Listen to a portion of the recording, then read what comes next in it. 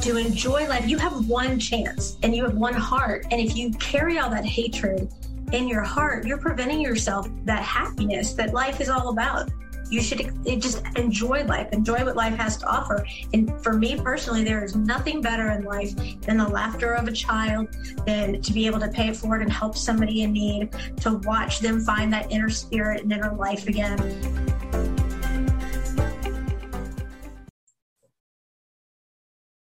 Good afternoon, and thank you for tuning in to another episode of A Contagious Smile, where every smile tells a story. I am Victoria, and with us today is a wonderful individual who has over 30 plus years in law enforcement under his belt.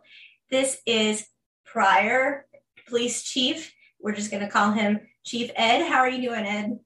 I'm doing great today. Thank you, Victoria. Thank you so much for working in and getting in even earlier than we had you scheduled for today. I really do appreciate it. Happy to accommodate. So I have been reading all about you, and I am just fascinated, being that I have myself and my family both have law enforcement background, is that you went into a community in an area that really didn't fit your norm, and you made a tremendous difference. Can you start and tell us a little bit about that? Sure. I'd be happy to. I became chief in a city, a small urban city about 40 miles west of Boston called Fitchburg. And at the time I went in was the year 2002. And at that time, the city was really going through a very tough transformative time, and a very violent time with drugs and violent crime. And we had a murder rate higher per capita than the city of Boston, our capital. And also, unfortunately, most of the high murder rate was occurring in our Latino population. And coinciding with that, we had a dropout rate in our Latino community in our high school of over 40%. That's a lot. That's a really yeah. And I was brought in as chief, and I was given a mandate to create a war on crime and drugs, which turned out to be kind of a really false idea of how to solve a problem. But that's maybe a little bit of another story. But anyway, what we did do is we formed a drug task force. We stepped up our drug enforcement, search warrants that we put out there, seizing all kinds of properties, and hundreds more drug raids than we had done the previous year. I think we did over the next couple of years something like 600 or 700% more drug raids, and all types of similar enforcement measures in all different areas. And after that time period, there was no significant drop in crime. It was just basically being displaced.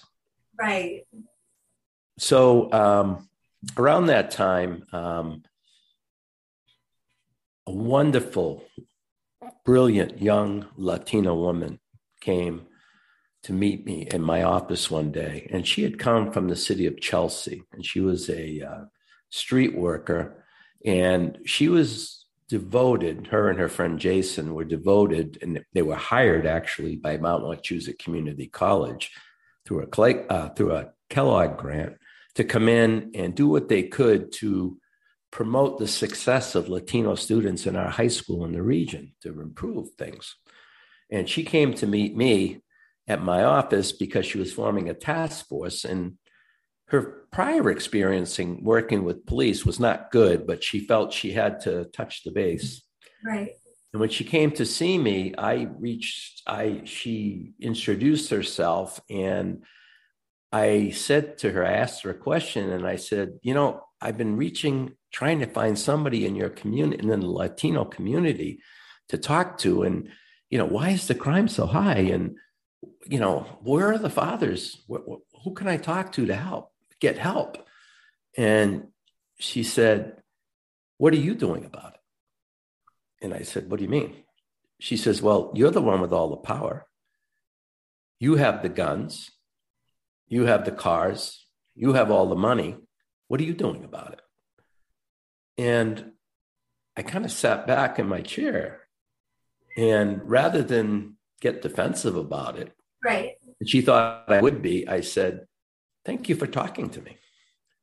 And we kind of let our defenses down, and we went into this discussion about, we were both systems thinkers. Mm-hmm. I had learned about this philosophy or this way of learning when I was taking courses in Suffolk, and she had been taught by a mentor, Peter Senge from Massachusetts Institute of Technology, and I had learned it through Suffolk University. And basically, it's a philosophy or a learning process that you can use to get at the root causes of crime. So we both were able to look or to begin a discussion as to why crime was really, really occurring. Mm-hmm. And at that time, we had a newspaper that was very, very critical of the city and all the crime that was going on. And obviously, when reporting it, it had the Latinos portrayed as really almost like monsters in the community, because they were always the ones who were being held responsible. Right. And, the assumptions it was creating was that these were the people that were causing all the problems.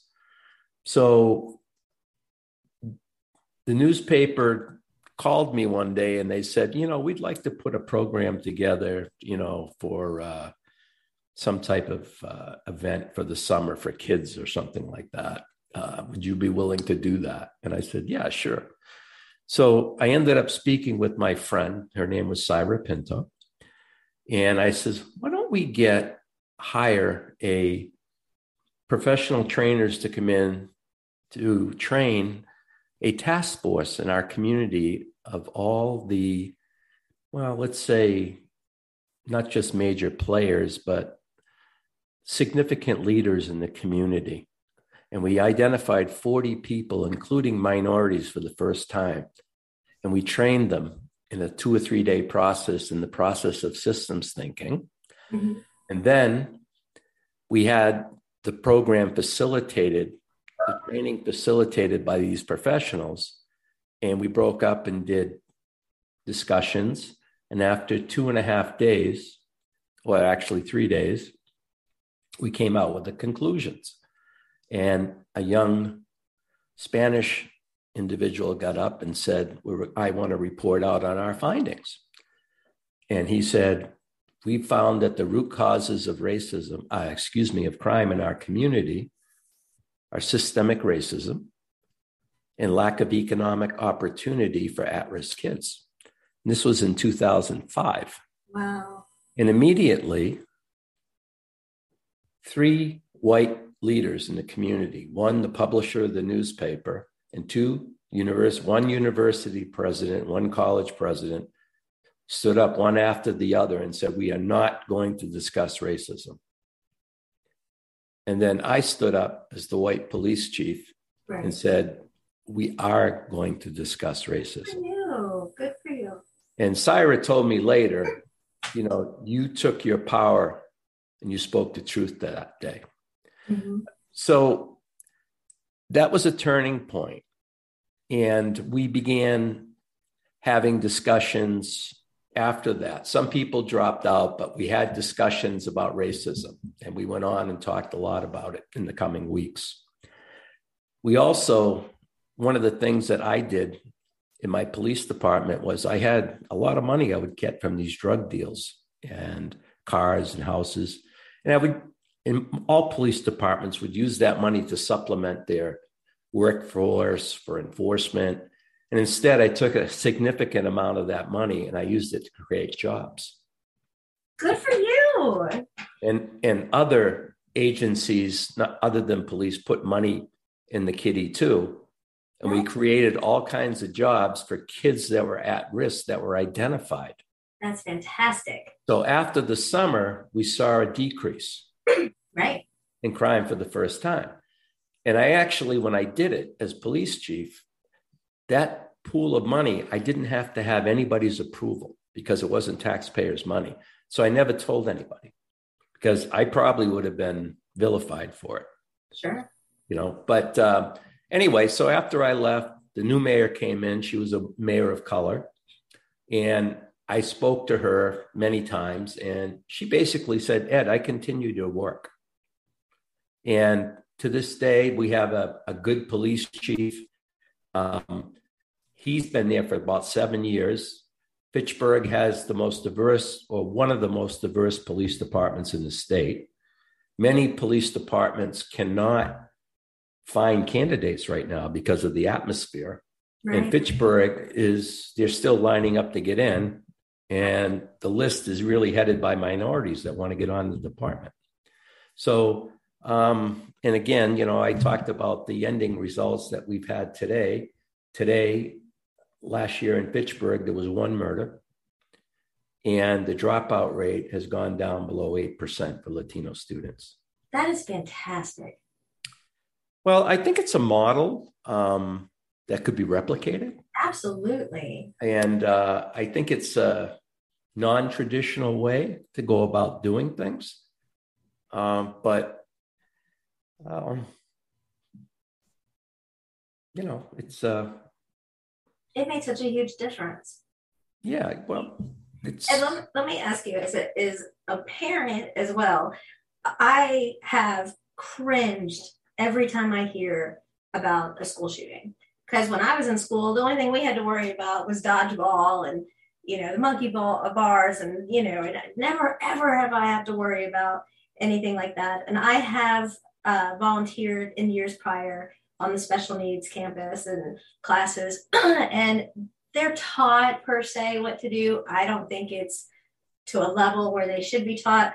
I don't think that the schools are doing anything that they should. I mean, if I was a teacher, I would use even my own money, because that's, your life and the life of the kids, and buy certain things that could be done to protect their kids in the classrooms, and especially in the special needs classes, because some of them cannot be quiet. There's nothing that they can do about it.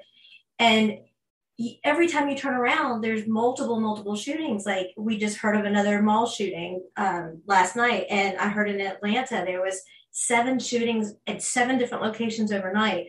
Then there was one in another city. Then you're talking about the Texas shooting where the guy shot and killed his grandmother. Then he gets out of his truck and walks to the school carrying his weapon. And then the police take an hour to gain entry. And these poor kids, and there's one child, I don't know his name, and I just wish I could give him and his family a hug. He covered himself in his friend's blood and played dead for 3 hours in order to live. And where would he learn this? This is an elementary grade age child. Excuse me. And no matter how many times you hear, it doesn't get easier. It's heart-wrenching. And now you hear there's shootings in the grocery store. There's shootings everywhere you go. In the Teen Talk series that I do, I ask the teens, how do they feel about it? What would they do? What do you think about gun control and gun laws? I carry everywhere I go, everywhere. My husband carries, we have our permits as well, but we always carry. And the thing is what do you think we need to be doing to protect our children in the school? Because they should be worried about their education, not their life when they enter in the doors. Well, I live in Massachusetts to start with, so we've always had a different perspective on guns and gun safety. And it's really interesting that you bring that topic up. I had a discussion today with someone, and an interesting perspective came up. When I grew up, in the 60s, I remember guns were not political in any way, shape, or form. I remember being a teenager, and I can remember my good friend, my best friend, loved hunting season. He had a shotgun, and I'd go out with him and I'd skeet shoot with him. And, it was like going out to play baseball. Right. It was just fun. Yeah. And politics was never even an outward mentioned word. It wasn't even considered, and we had fishing gun clubs, and, it was something you did, you had a good time, you went home, and nobody ever talked about it after that. I think in my opinion, the politicization of the right to carry guns has taken this way beyond sanity. And I don't know how you put that genie back in the bottle now. My own opinion is we've created a culture where guns are being used to solve problems now. Mm-hmm. And whether or not you're a good guy or a bad guy, gun is a problem solver. So people are going to, bad people are going to run to that because that's an easy way to solve a problem now. Mm-hmm. And I think, when I talked about systems thinking, you can actually sit down and go over it historically. What happened here, Right. And why did it get this way, and some people will trace it back all the way to the civil rights movement. What else happened in the 60s? The civil rights movement. All right. And what happened when that happened? Black people got rights back.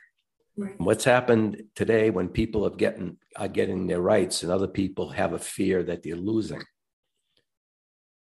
Everybody arms up, but you still have people like yourself who go out there or maybe, decide that they love guns for the sake of, the sport of it, maybe. Right. So that's just my take on it. I had a wonderful experience to work for a short while in Oxford, England, with the Thames Valley Police, and they didn't have guns. And, they look at us like we got two heads. Really? Yeah, they don't need guns. They don't want guns, and then I said to him, well, what happens if something really violent happens? He says, well, while I'm out here driving around with you, we do have a car that has guns in the back trunk, like probably a high-powered rifle or something. And if we really, really, really had to use it, it's there. Right. But we don't have a culture or the laws that allow this to escalate like that. How can we make our schools safer? I think the only thing we can do is, I think we have to, unfortunately, we got into this situation through politics, and I think we're going to have to peck away at it a little at a time. I don't think it's going to happen overnight. No, not at all. No. Not at all. It's an incredibly scary situation. Do you believe that the video games that these teenagers are playing contribute to the violence? I think it doesn't help, but I'm a root cause analysis person. Right.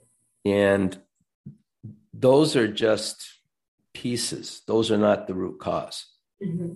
And I really think that if you dig down honestly, and that's the beauty of doing a systems analysis, you're not looking for a right wing or a left wing solution. You're looking for the right thing.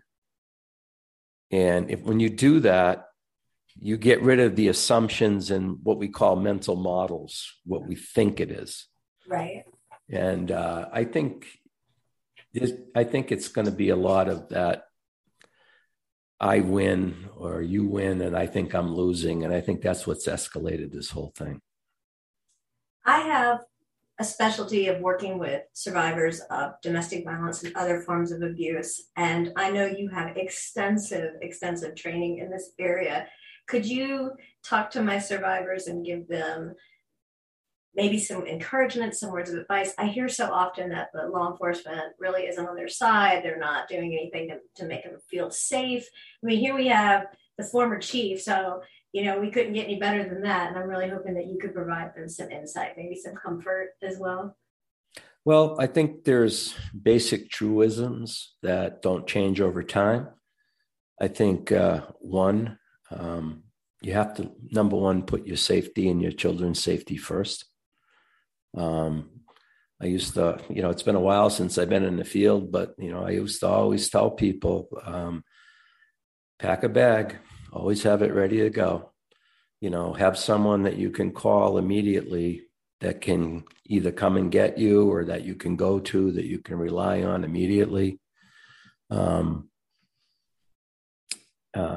If you have to call the police, be adamant for your safety. And if the police officer doesn't like it, too bad.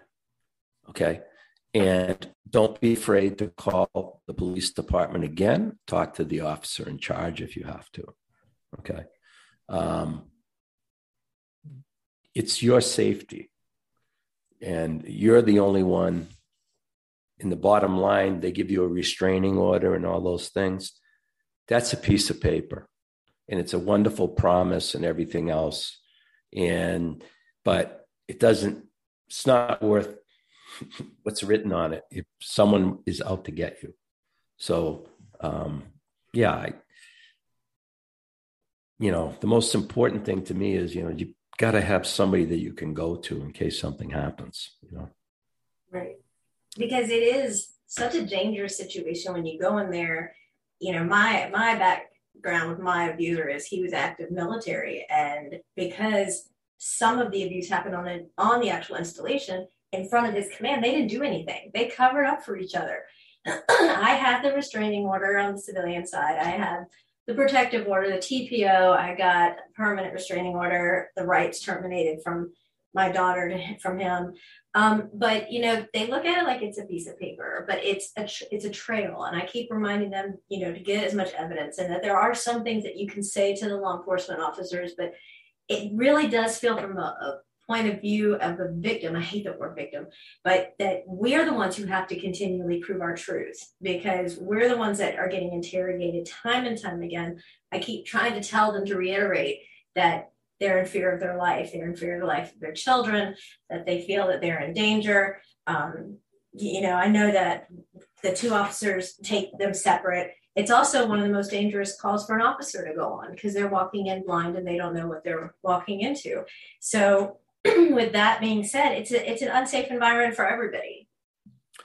I could tell you a little story about a domestic violence call that escalated into an area that I had no idea would happen. But when I was a police chief in a city before I went to Fitchburg, I had just taken over this job. It was a small city.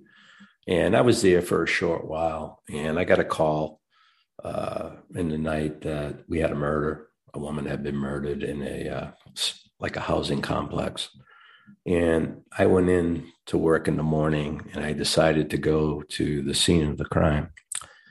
And I went to this complex, and I went in up the stairs, and was outside the apartment, and walked into the apartment, and the apartment in its entirety was charred black.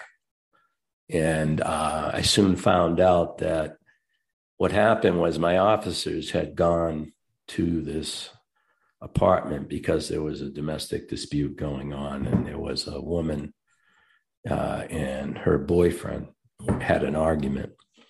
And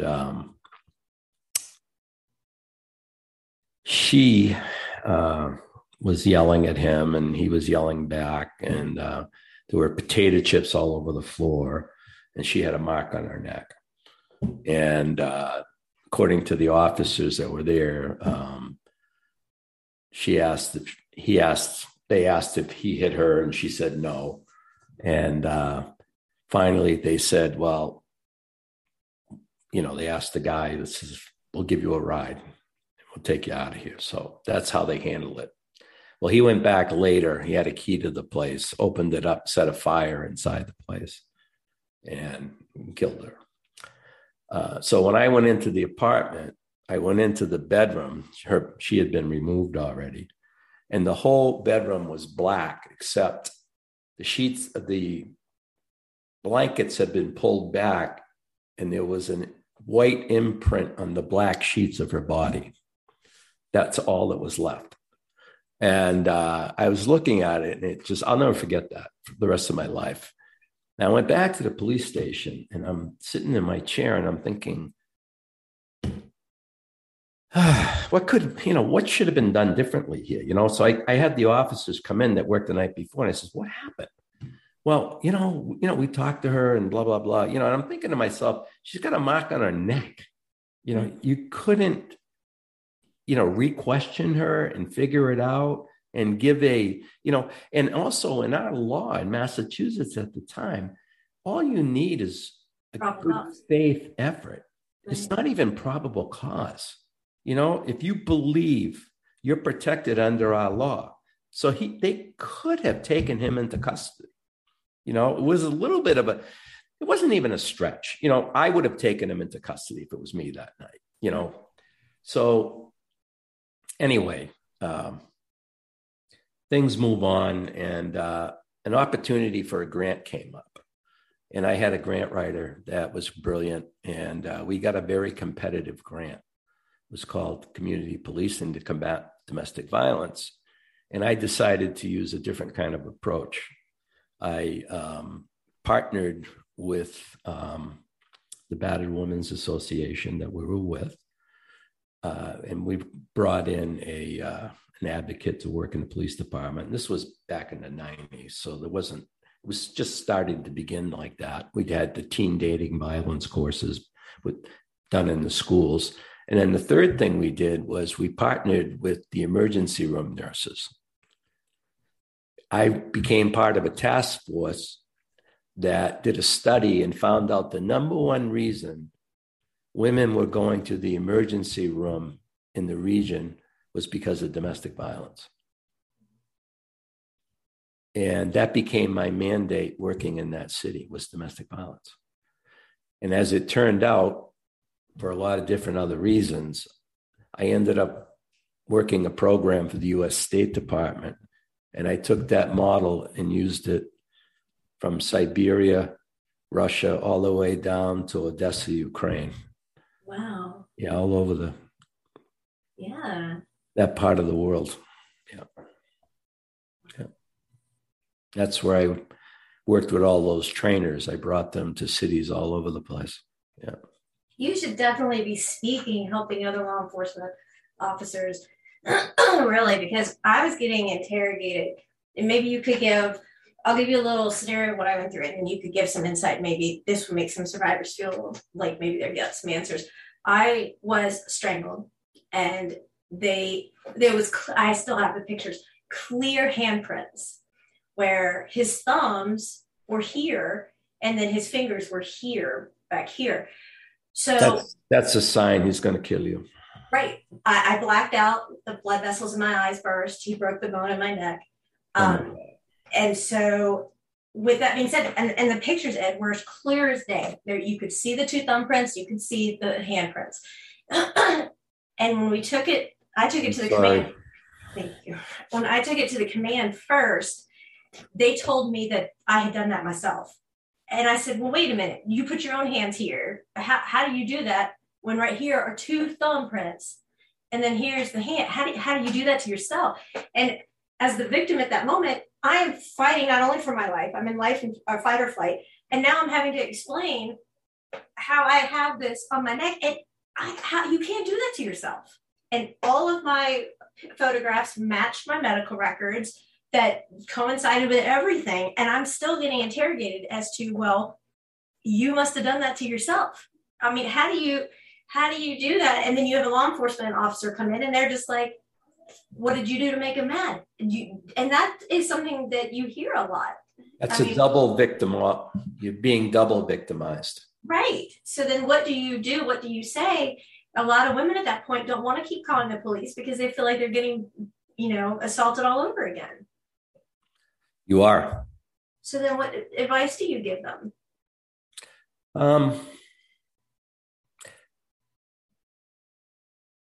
I think you have to have someone, first of all, you have to arm yourself with information and work with people like you. They're going to tell you the truth. Thank you. Okay? Because that's what you need. You need to be informed, number one. Have you ever heard of the concept of a family justice center? I have. Okay. I'm sure our listeners have not, but I have. if you get a chance, that you should visit one sometime if they have one close by. It's a phenomenal concept.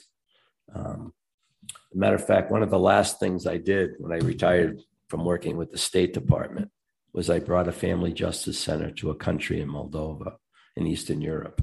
Wow. And they're still in the process of putting it all together.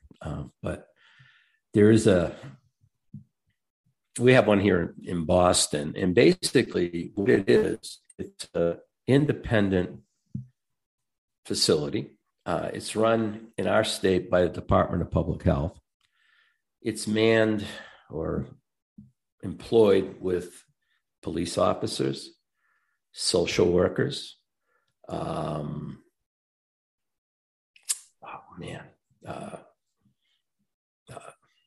Advocates. They got people there that can help you get kids in school, people that work in housing. It's a one-stop shopping. Mm-hmm. Okay. And when you do the intake, you get a social worker. Okay. And that social worker, the goal is you tell your story one time.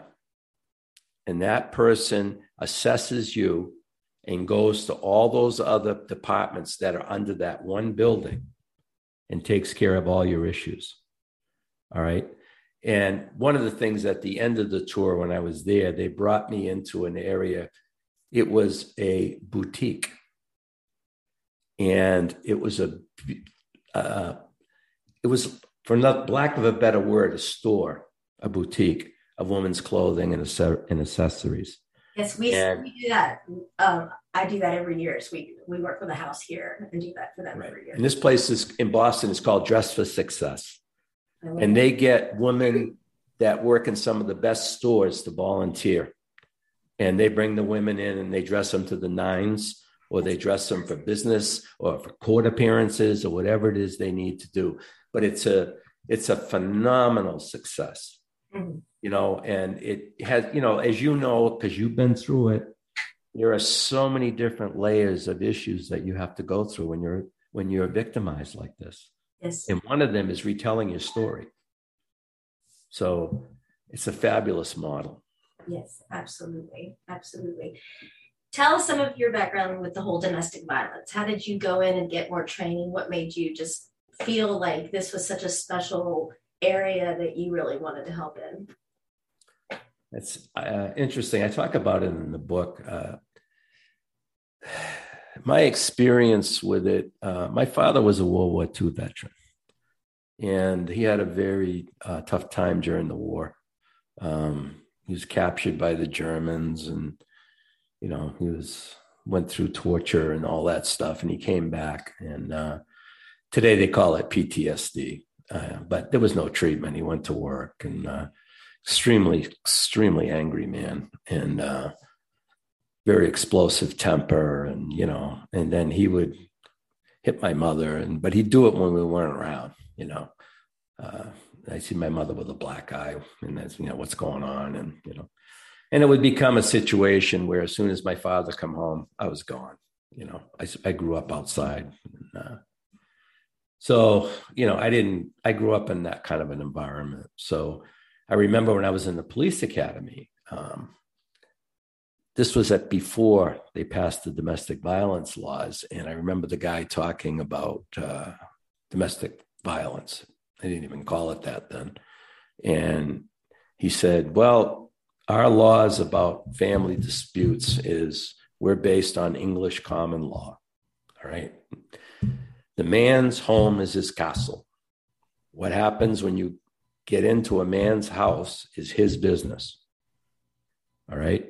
And you have no right to arrest him before they pass these laws. And when I got out and I remember sitting there and I raised my hand and I said, sir, that doesn't really seem right. And there was this recruit, this bully around me was behind me saying, shut up and put your hand down. That's the way it is. So I did. And I'm back out on graduate from the academy. I'm out on the street.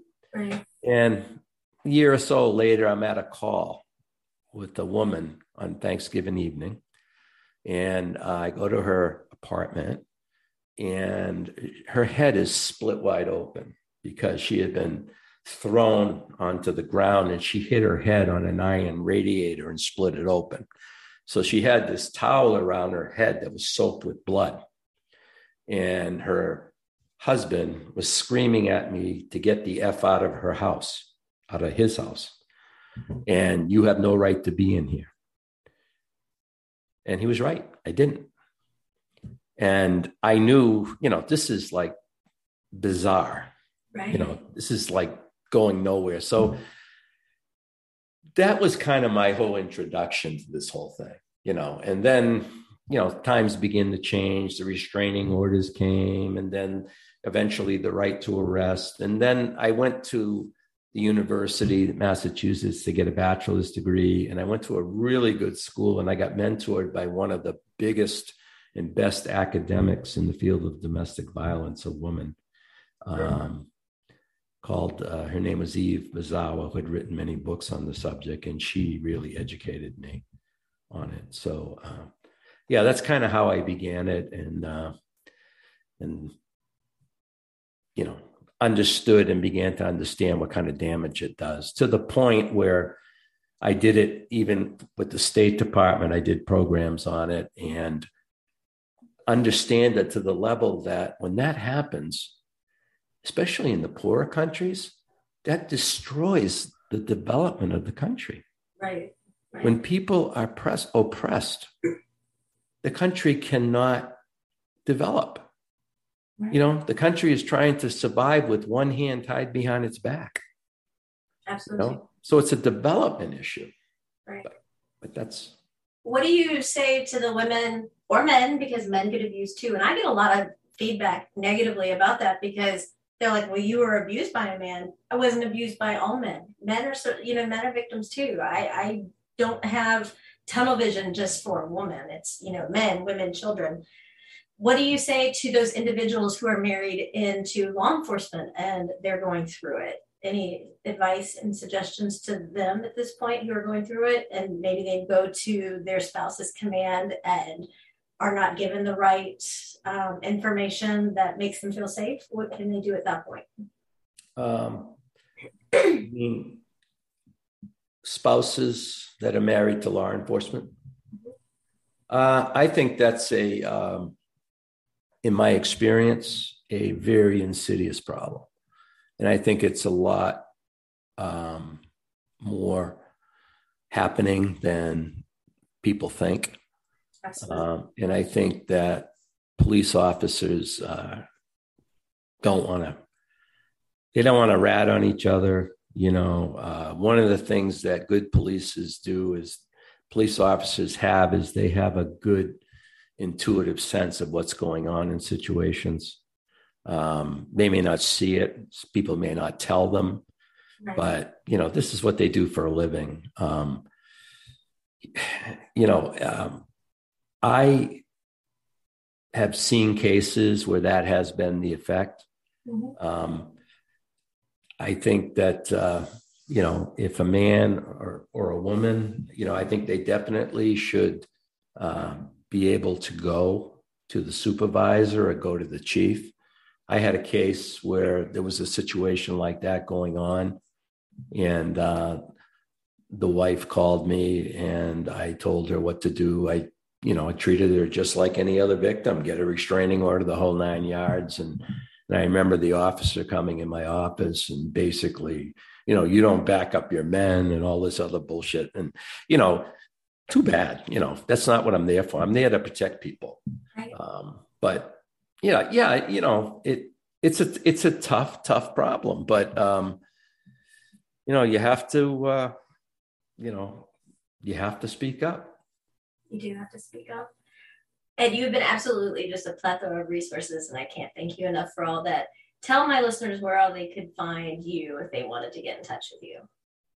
Okay, website. It's justpolicing.org. And my email is ed@justpolicing.org. Do you have any other social media accounts? Not right now. I do have a Facebook account. I am on Facebook, but I don't have it. I'm sorry? I'm going to have to send you a friend request on Facebook. Okay, that sounds great. Now, you have a book called Just Policing. Yeah. That on Amazon. How do we get that to our readers? The digital copy is available on Amazon right now, and Barnes and Noble and other sites. And I just got the proof of my hard copy 2 days ago. Really? Yeah, and the books are going to be mailed out on June 24th. So I will be announcing when it's available. Congratulations. Oh, thank you very much. So very, very much. Do you have any last words to give to our listeners this afternoon? Thank you for what you do. You're a hero. Thank you so much. Sorry. No, you're fine. I appreciate it. Thank you. Take care, Victoria. Thank you.